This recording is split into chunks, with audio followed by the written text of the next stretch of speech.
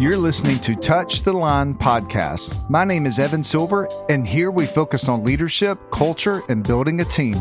This podcast was created to serve you so you can serve others.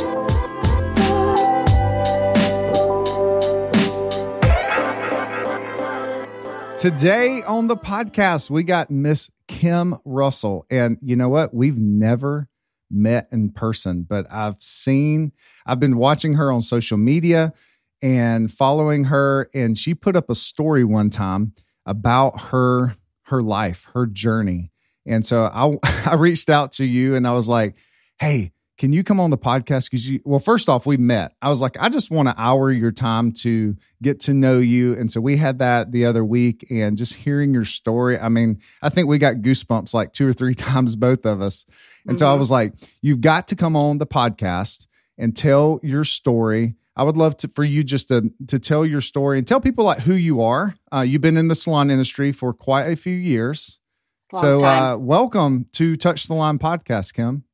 Thank you. And thank you for having me, Evan. I'm so excited. And I really appreciate you allowing me the time to share my story with your listeners.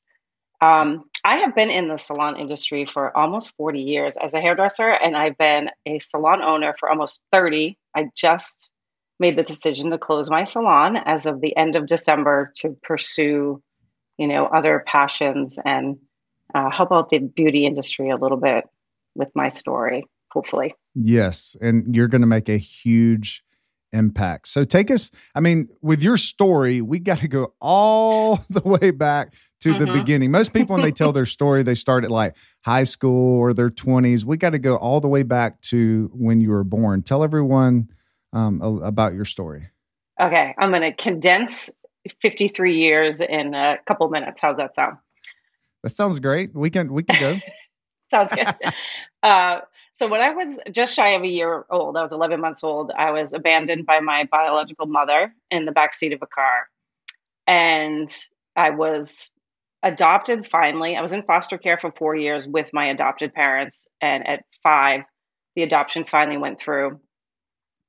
And, the struggles that I had along the way with my abandonment and the trauma, I really didn't understand it completely. And I struggled with drugs and alcohol and abusive relationships. They were abusive emotionally, physically, and sexually. And finally, at 29, I started therapy. I did some really interesting therapy. I did conventional therapy and I did dream therapy, both for about 12 years, which was really, really interesting, getting into the subconscious and all of that. I opened my salon when I was 25. Very young. I was a baby. I had no idea what I was doing. And, realizing as I got older that as I was healing and I kept healing, that my trauma, I just dragged it right into my leadership skills, which did not turn out so well. And I feel like part of me is here to defend and have kind of some understanding of how owners can be a little toxic sometimes. And I think when you bring your trauma in, it tends to happen. It's in a nutshell right there. Yeah. So 25 years old.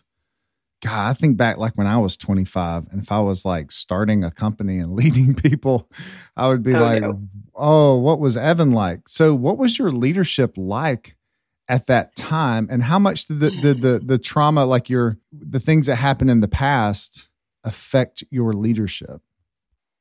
It affected it 100%. And it affected it in some really good ways. And it affected it in some not so good ways. As one of the things that I had developed was I was a crazy people pleaser. So I gave way too much away. And every time somebody left, or if I had to fire somebody, I felt abandoned. So I really wouldn't fire people.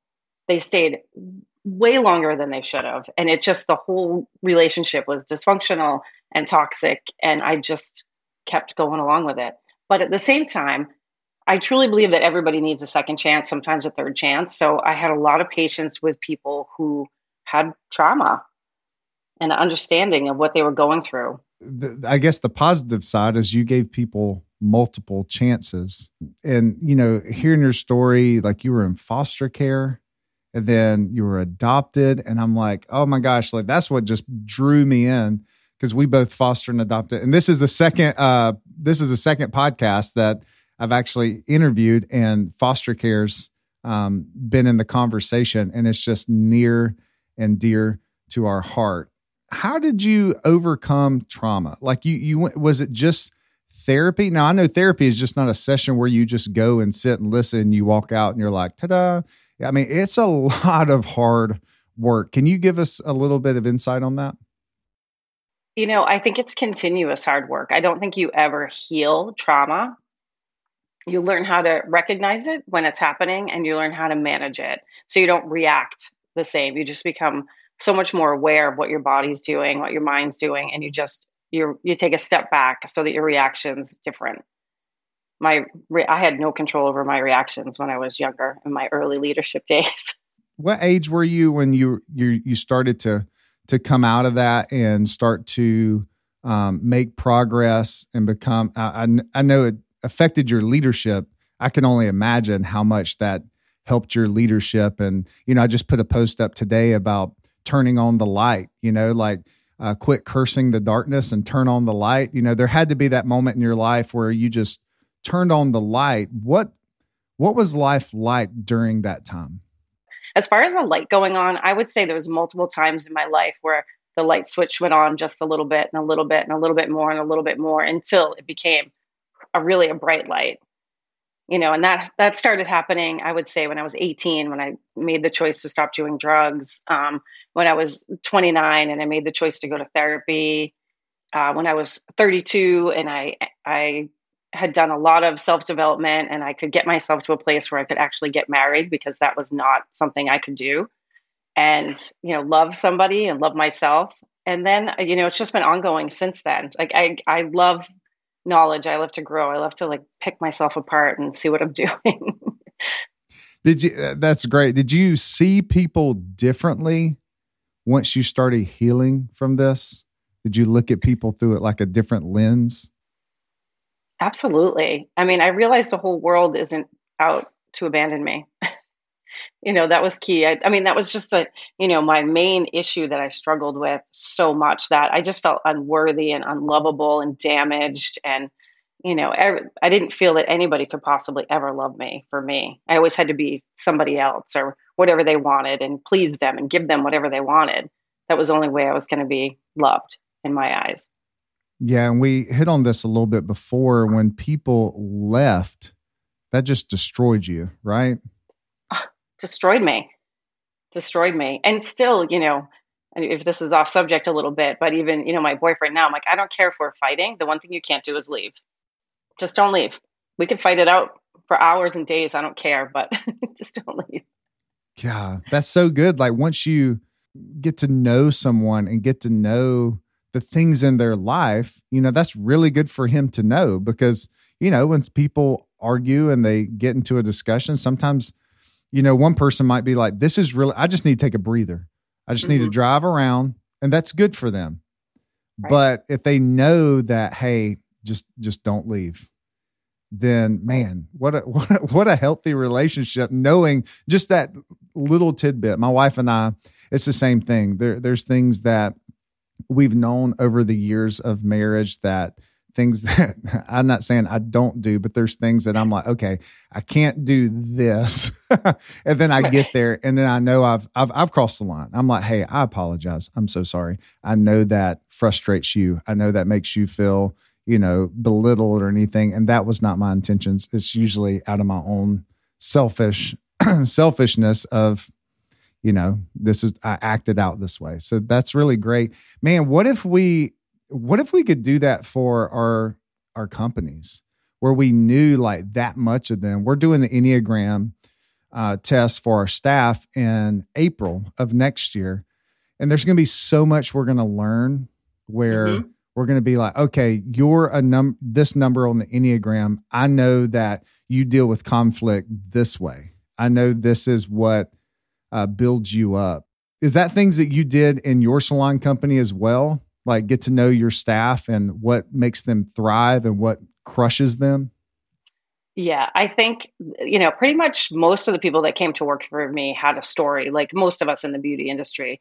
And I think I really tried to get to know that story, and as far as healing goes, I always say awareness is like 90% of the solution. Then you have to, that 10% that you really have to work at. But once you're aware of what you're doing and why you're doing it, and I tried to really touch on that a lot with my staff, and probably again crossing some lines in personal, life or whatever. But I mean, I, sat with teenagers and that worked for me with who had parents that were drug addicts, and I brought them to a teen meeting, and so to help, that's just stuff that I did. I just feel like that's important stuff more so than the numbers and the goals.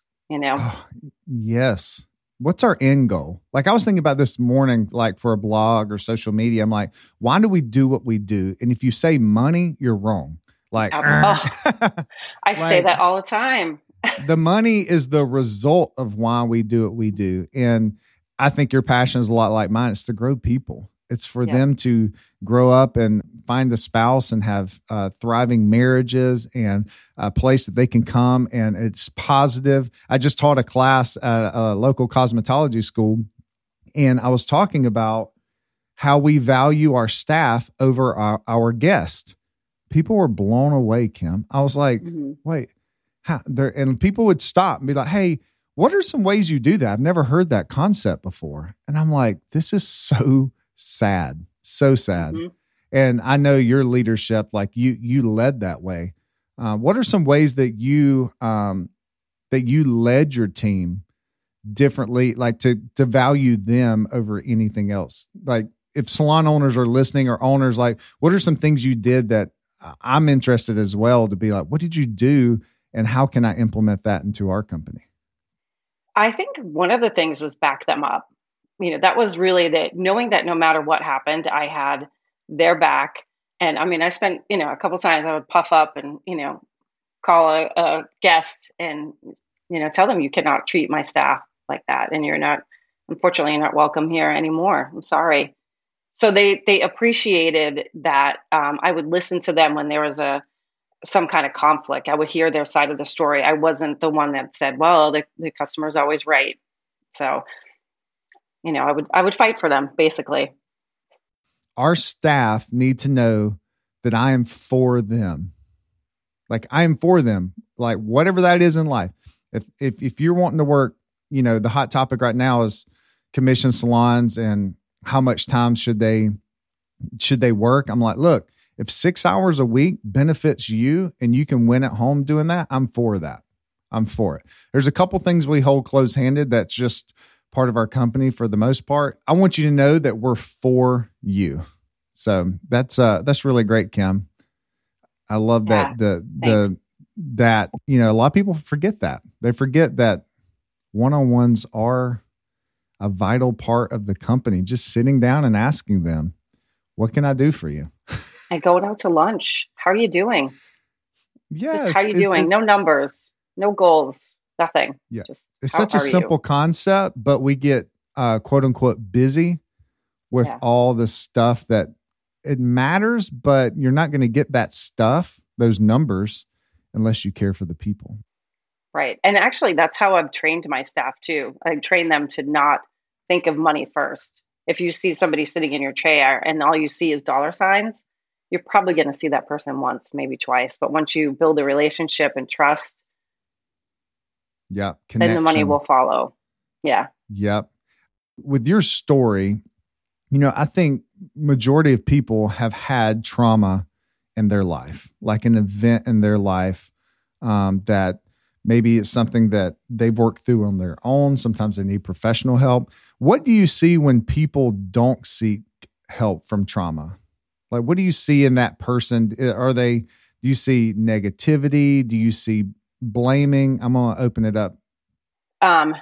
There's a lot of that. I think what I see more than anything is like shame. Some people feel so much shame around their trauma that it's their fault. And then they just kind of set themselves up in life that, they're not worthy of anything. Nothing good is going to happen to them. They surround themselves with people who are negative, abusive, and it's worthiness. I feel like most of it boils down to worthiness, and that plays into every area of their life. Mm, that's hard to hear, really. Breaks my heart. So if you have that person in your company, how would you mentor them? I almost say coach. You don't want to coach through that. You want to mentor through that. Mm-hmm. Like, what are some steps? And I know we're kind of going off course here because we didn't talk about this beforehand. So what are some things you would do to serve them and mentor them during that time? I think one of the most important things was sharing my own story with them. Them knowing that I was in a place where they are in, that they can actually get out of that place, but understanding and being with them where they are, not where I am, where they are, and just slowly getting them to build trust in me. That's really great. Meet them where they are. Yeah. I've heard the quote, meet people where they are instead of where you want them to be. And every time we go into a one-on-one, I have to remind myself of that. That's really great. And then for advice for people that are listening to this right now, like, oh my gosh, I've got trauma in my life that I need to deal with. What are some next steps? I mean, what was, you went to counseling. What was it that you were like, this is my next step?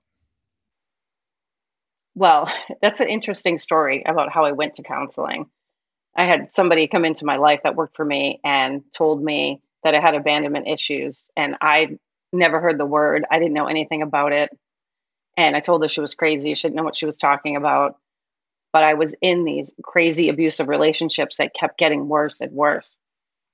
So I made the decision to go to counseling so that I could become a better girlfriend to my abusive boyfriends. So my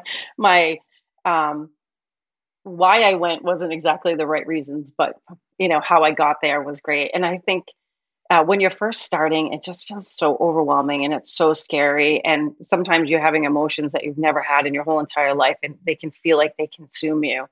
So it's having supportive people around you, having people understand a group therapy is really great. I love a group therapy along with individual therapy. And individual therapy, you can kind of, if you want to, you can get away with whatever you want. You tell them what you want.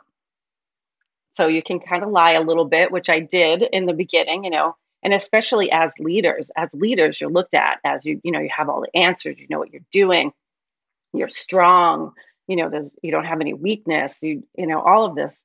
So when you talk, it's hard for you to actually admit your faults and where you're falling short and what you need help on as leaders. Huh. I've never really thought about that, but you're kind of in control of how deep you want to go. Right. And it's a process. You don't want to walk in and tear yourself open. You just can't, but it's a process. It takes I would say it really, like 32 was a really turning point for me. And, it took me 32 years to get to where I was. So you don't go to therapy and in 6 months you feel better. It's going to take you a long time to undo everything that's been done. Absolutely. Yeah.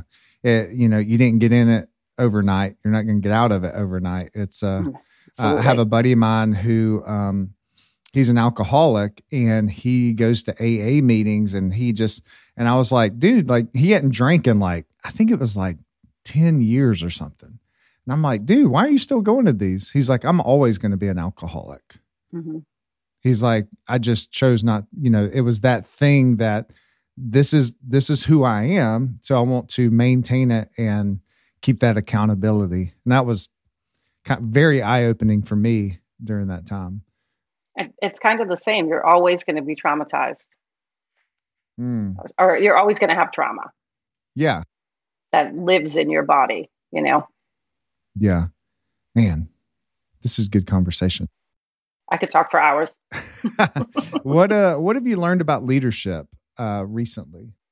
Ooh, what have I learned about leadership recently? Other than the way we do leadership is changing. there's more, like leadership is more than, it's more about, oh, that's a tricky one. There's a lot more mental health involved in leadership now than there was before. There's a lot more self-development, which I love. When I started, there was nothing of the sort. You were figuring it out on your own. And there's so much more education. But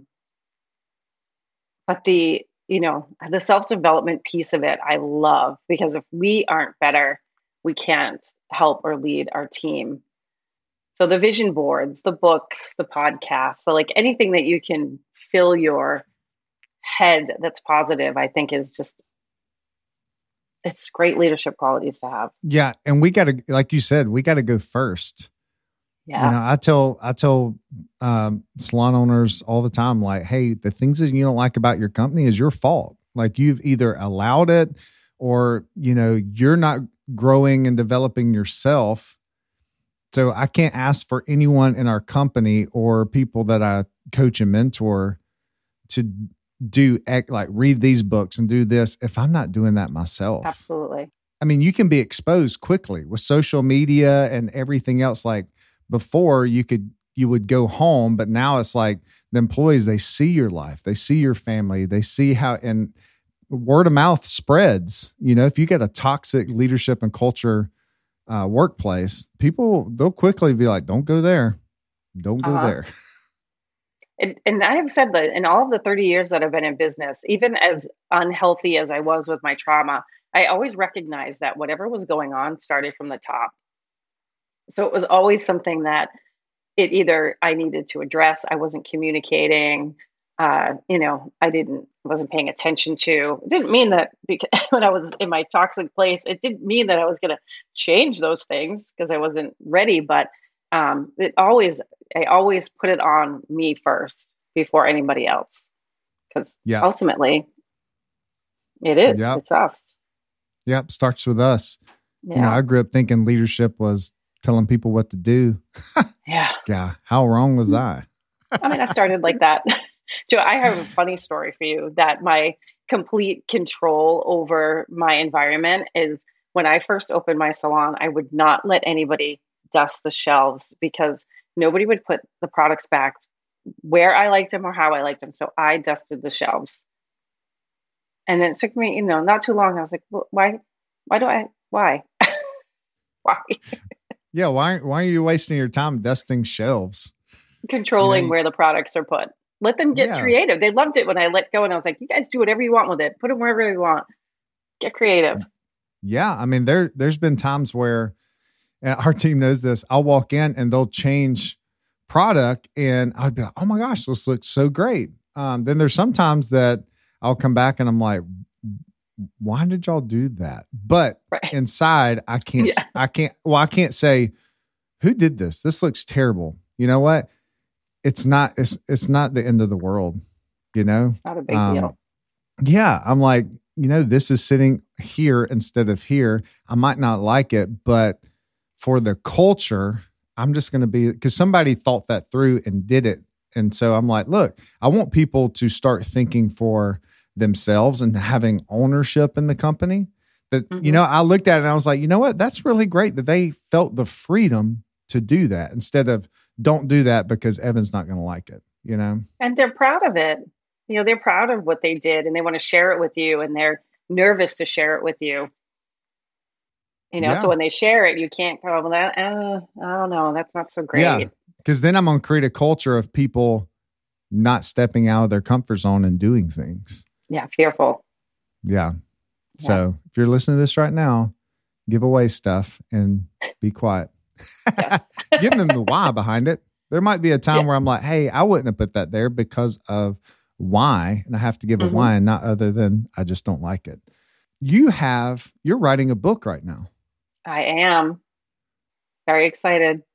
First off, tell us the title of the book. It is My Vulnerability Hangover. God, and it literally is. That's such a great title. That is awesome. I've now committed to the title now that I've put it on here. Was it one of those titles that you came up with and you're like, oh shoot, this is it? Or is it like you had like a million titles. You're like, I just don't know which one. Every Friday, I do a live book reading I read a little bit of my book. So I have a private group of people that are in that. If you'd like to join, come on over.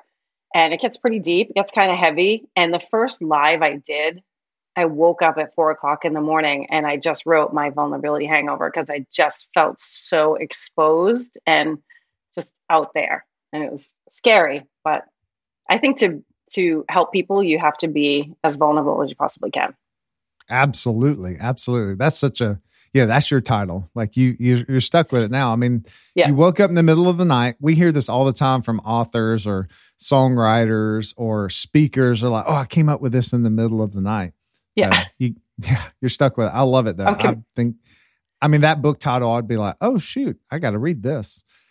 So what's the book about? The book is a memoir of my story and how I overcame my story, really, and the different steps that I took. And it's really, if the book can help one person realize that their past does not predict their future. So many times we think that what happened to us, we have no way out.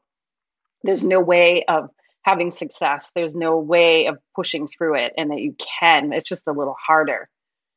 So I just want the book to help, even, like I said, just one person realize that they can have anything in the world. And that is one of my things is I really truly believe in every single person out there. Like everybody can have whatever they want, but you got to get past some stuff sometimes. And it's hard. It's hard. Yeah. Yeah. Well, your book's going to help many people. When can we look at a release date for this? I'm hoping the beginning of the year. I mean, if I just need to stop writing, I can't stop writing. I just need to stop at some point so that I can let the book live. Right? Yeah. Or you're going to have like a book. It's like the size of an encyclopedia. It's going to be like Moby Dick or something. Isn't that the longest book? I need to stop. And then if you do an audio book, you're going to be stuck reading this thing for forever. Days. I know writing a book is a process. I've started writing one that's the first most people have heard about it. I want to end with the Salon Owners Networking Group. I think this is absolutely brilliant. Tell our listeners a little bit about this group. It's a Facebook group, right? It's a private Facebook group just for salon owners. And I do screen everybody that comes in to really keep a safe space for salon owners. And I love salon owners. I want to be around salon owners. I want to talk. I want to learn from salon owners. I want to grow with salon owners. So I created it. It was amazing. It was a month before the shutdown. And, I was so grateful to have everybody that was in there. We've grown to almost 500 members.